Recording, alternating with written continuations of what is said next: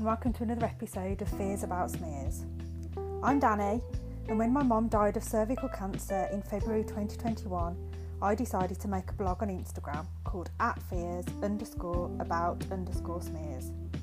This was a place I could try and raise awareness about the importance of us ladies going for our smear tests, and also talk about grief, trying to take the taboo out of both subjects. Not to bore you, but my mum was 66 when she died. She had never been for a smear test, and she died less than 12 months after her diagnosis. It's left me heartbroken, and if I really admit it, a little bit traumatised by it all. Usually on this podcast I have a guest. We talk about our fannies, what they're called, and where you put your pants when you go for a smear. Not to sound like a broken record, I am truly interested. But today it's just me. I want to talk mainly about the loss I feel and the journey of grief I'm going on. That, in the 3 or so months since she's died, has mainly been me missing the daily interactions I would have with her, but also the ups and downs of feelings and emotions that for the first few weeks mainly ended up with me comfort eating, drinking too much wine, and probably, again being really honest, I was a crap mom and a really shitty wife. Luckily, because I have an amazing bubble of my son and husband and a support network that have surrounded me with love and attention, I put my big girl pants on, and 3 weeks ago I joined a boot camp, focused on my diet and stopped drinking the wine. I mean, no one's going to tell my coach about the bottle that I had last night, but 1 a week is a lot better than the 5 or 6 that if I'm truthful, I probably was having. I'm now in a better place to deal with what grief has to throw at me, because as I'm realising, it has a habit of jumping out at you from nowhere. In my previous podcast I talked with Becky about dreams. At the time I wasn't really having them about Mom. They were more sort of horrible nightmares, not nice, and my sleep was really interrupted. I'd be awake for 2 or 3 hours most nights, and then really tired during the day. That got better. Stopping drinking helped, and my sleep stopped being interrupted. But then, one night, I had a dream about her. It broke my heart all over again. I knew Mum had cancer, and I knew it would kill her at some point, but we all thought, including the doctors, she had longer than she did. She went downhill overnight and was in hospital for 2 weeks on her own before we could see her. And when she did, she was dying, not able to speak, but we had a squeeze of her hand. She knew I was there for those final days. The dream I had about her woke me in tears, and I still, days later, can't shake it from my head. In it, she was very poorly. We both knew she was dying, but it was the romanticism of it all that got me. It was the version of her death that I think we all would have wanted. She was at home, she was able to communicate, she was sat up in bed, talking, and I held her hand. We talked and talked, and cried and cried, and laughed and laughed. I helped her sit outside in the garden, blanket over her to keep her warm, sunshine streaming on her face. Birds were singing. She was surrounded by her favourite geraniums, pots of flowers, all different colours, so bright. What a dream. Wouldn't that have been nice? I struggled that day when I was at work and cried on a couple of people, virtually of course, through video calls. Really professional of me. I'm meant to be the boss, the strong one. It was such a vivid dream, and it was like she was with me. So of course I googled what it was all about and started to read about visitation dreams. These are apparently when our loved ones come to us and visit us in our dreams. I don't know whether I believe that or not. I think it was my brain's way of trying to come to terms with the trauma of what was her death. Not the end, that was lovely and peaceful, that last sort of 20 minutes, but just the days before. And it was my way of making it all right. But if she did come to visit me, it was to tell me to be okay with the end. That's okay.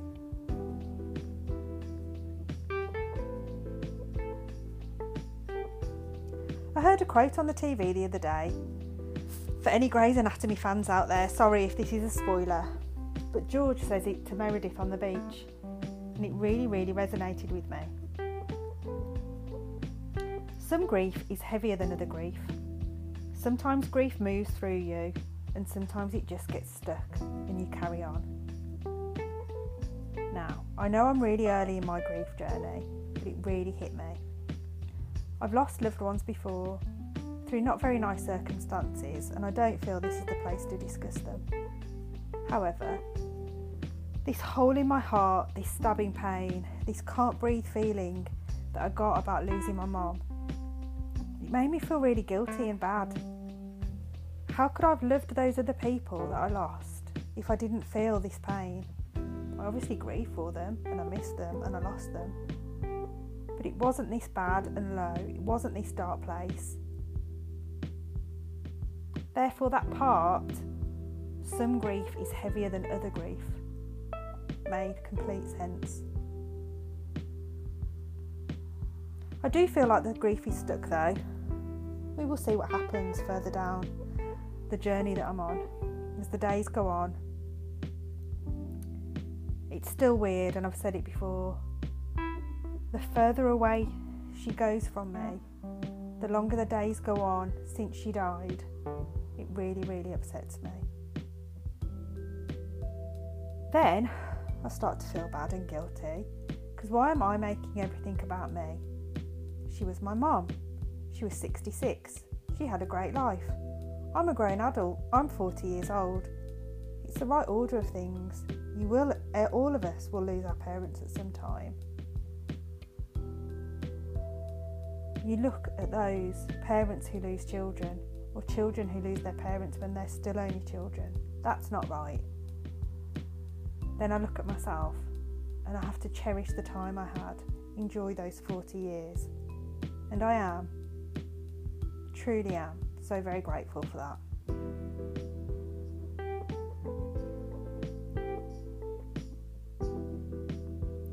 I'm lucky. I don't think I've ever really had mental health issues. However, I know this past 12 months with coronavirus has probably tested us all and pushed us all to breaking point. There was that meme that kept going around on the internet. We were all in the same storm, just on different boats. My boat was myself and my husband being made redundant on the same day, you know. What's the chances of that? Then Mum getting diagnosed with cancer, and then of course dying in lockdown. That's made me interested in whether the mourning process as you go through it can mean grief does make touch points with mental health and mental illness. So I've had a read, and apparently chronic grief can.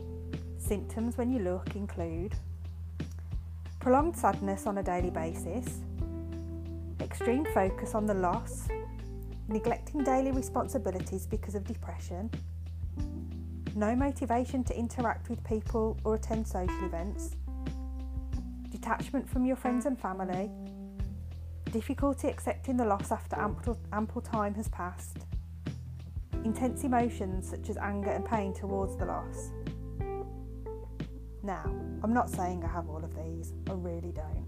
And don't panic, guys, I am okay. But I do want to tell you what my grief symptoms are, and I'm really struggling with both. The first thing is I've got the attention span of a gnat. I'm like a goldfish in a bowl. Every time I swim around, I don't know who I am or where I'm from. I'm really struggling at work to focus. In meetings, I'm catching myself daydreaming. I start to write an email and stop after the first sentence because I don't know what I'm writing about.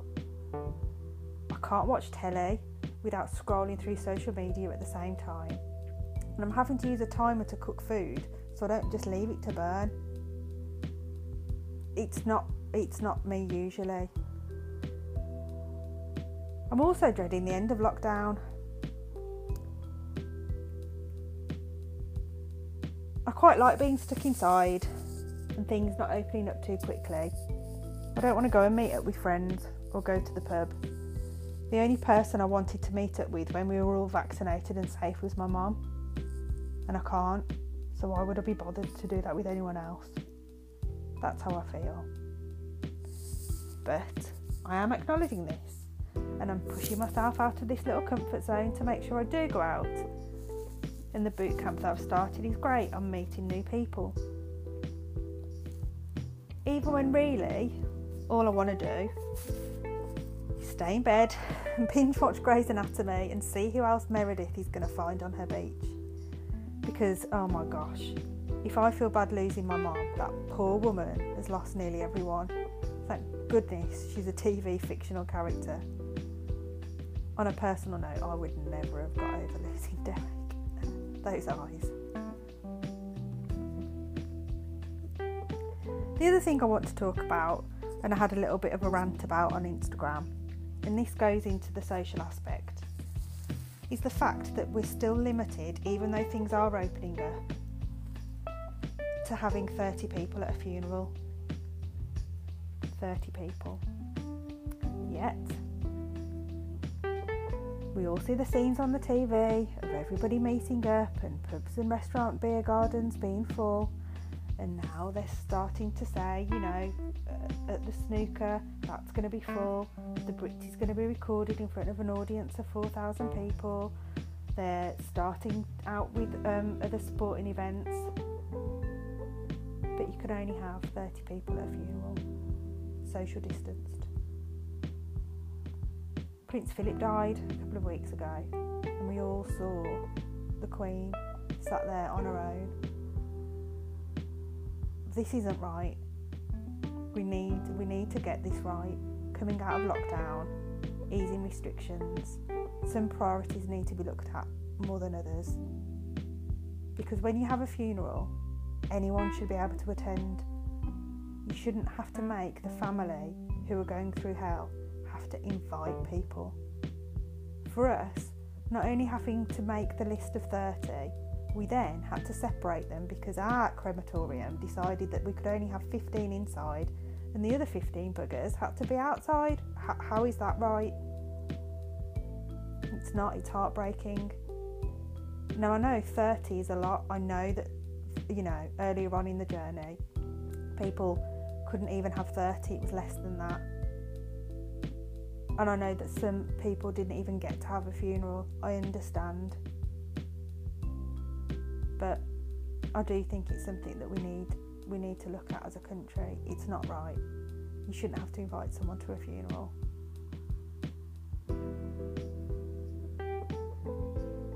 Anyway, that's enough about me. Next week we'll be joined by guests again, talking all things smear tests and fannies.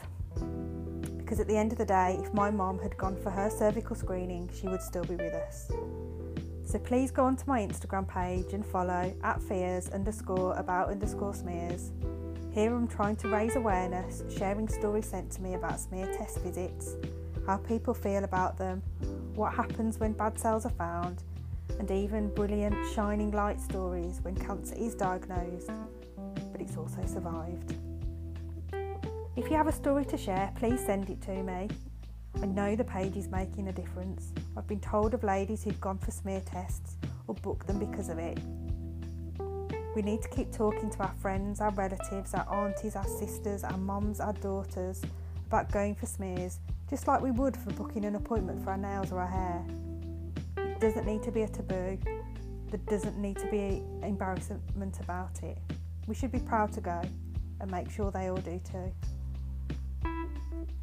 Thanks again for listening. Until next time, I'm Danny, and this was Fears About Smears.